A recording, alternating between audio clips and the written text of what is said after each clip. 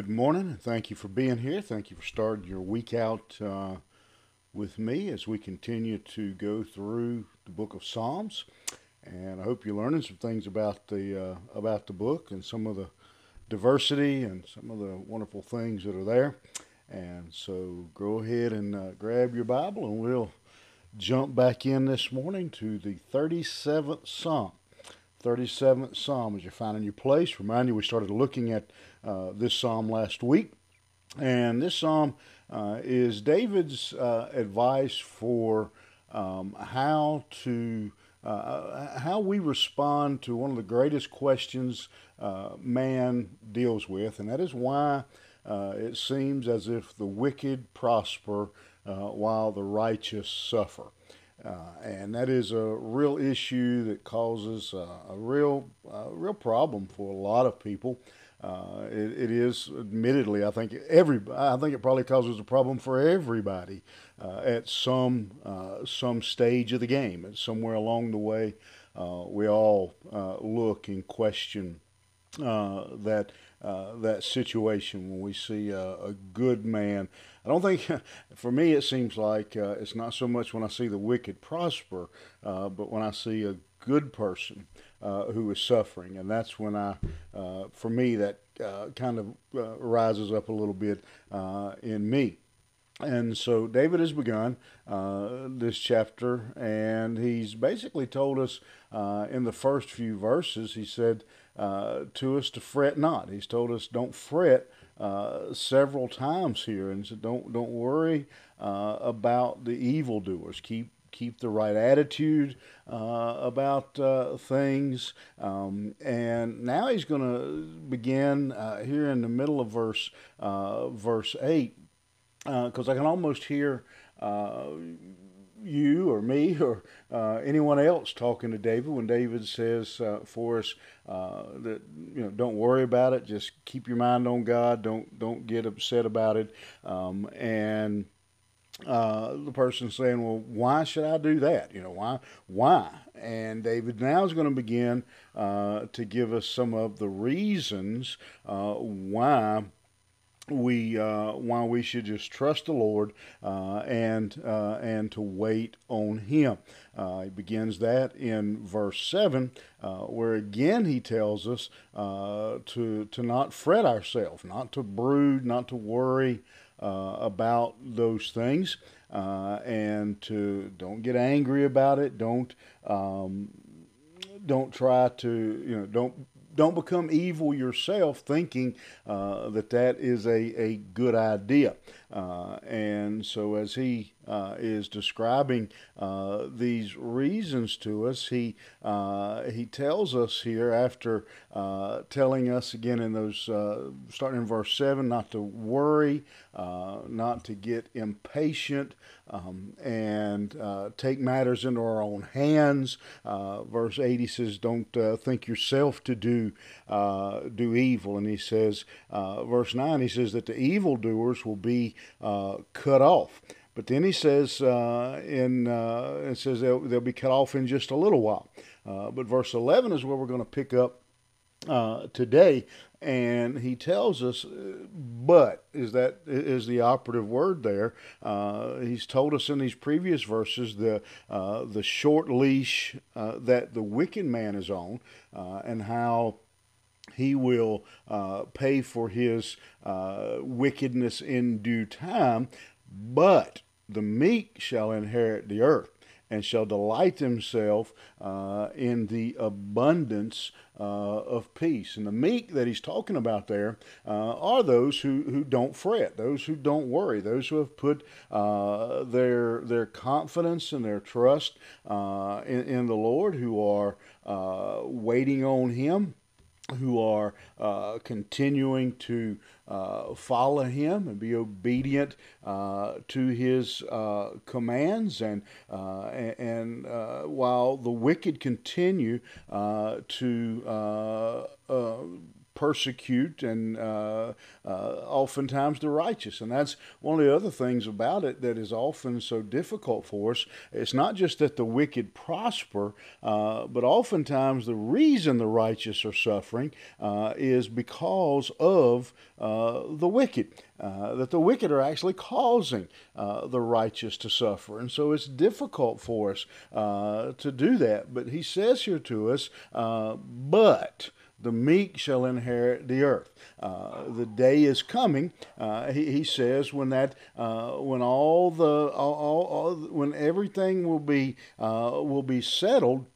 And then at that point, the wicked will receive their wages. And as the Bible says, the wages of sin are death. And those who have rested in the Lord, waited on Him, not fretted themselves, they will be rewarded for that faith and for trusting in Him. He says they will again, the meek shall inherit the earth. He says that we have an inheritance for the meek. And again, we know that the Bible tells us that we are in the New Testament tells us we are joint heirs with Jesus Christ. It tells us to lay up where moth and dust does not corrupt. And so as believers, what we have to remember here is that R.G. Lee preached the sermon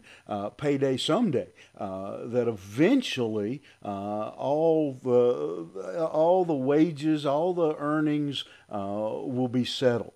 And it's kind of like a race. It doesn't matter who leads. The only thing that matters is who leads that last lap. You can, in 500 lap race, you can lead 499 laps, but if you don't lead the 500th lap, you lose. And that's when everything is settled. Football game has 4 quarters.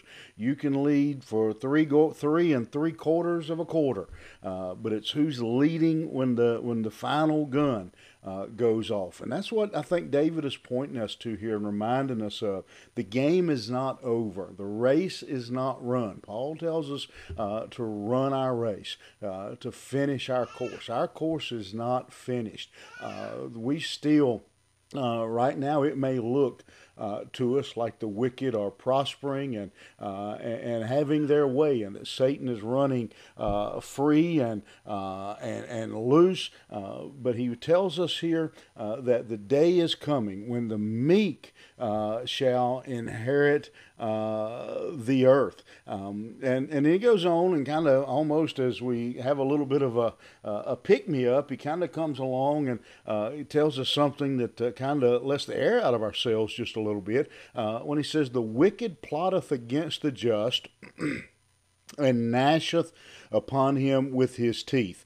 Wicked plots against the just is pretty straightforward, but that phrase gnashes upon him with his teeth is the most severe, vile hatred that a person can have. And he says the day's coming when the meek will inherit the earth, but in the meantime, he says the wicked are going to plot against them.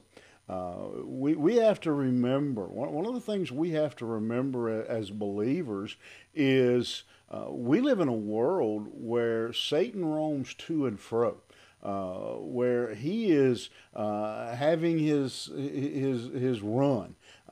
And so again, we're not at the end. We're not at the settling. Right now, we live in a world where the wicked plot against the just. We represent, if you're a believer, you represent, you should represent, you should stand for everything that the world opposes. We're here closing in closely on an election. One of the major issues in the election season, again this year, maybe more this year than ever, is the issue of abortion, and there's a great deal of tension between those. If you've ever been and stood and prayed at the abortion clinic, there's just hatred from the pro-abortion camp flung at those who are standing there saying nothing but just praying.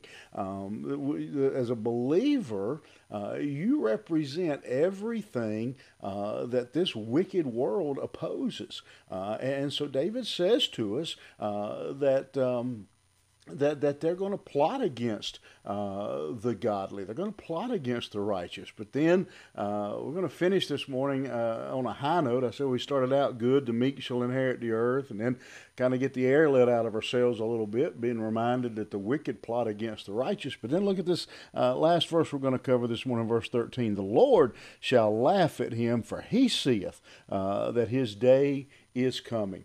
The Lord laughs at the wicked, because they think they have won. They think that this is all there is to it. The wicked man is consumed with today, with now, with getting ahead, with all the things of this world. But the righteous man has placed his mind and his thoughts on things that are higher. And God sees the wicked man and sees his actions and laughs because he sees that his day is coming.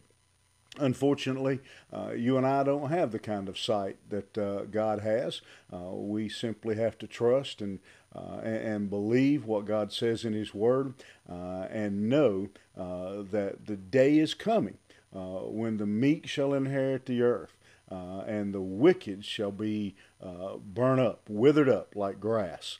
And so as we go about our daily duties, and we see it regularly, we see it on a way too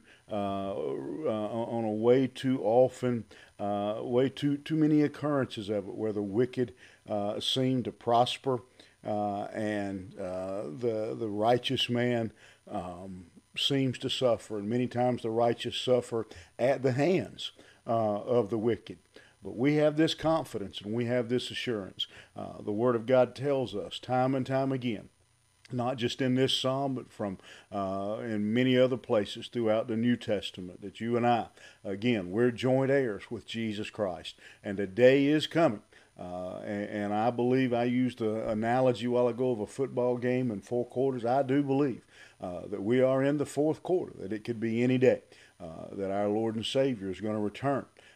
And we're going to see a reckoning. We're going to see a balancing of the books, and the righteous are going to be rewarded, and the wicked are going to be rewarded as well. They're going to receive their judgment and their punishment.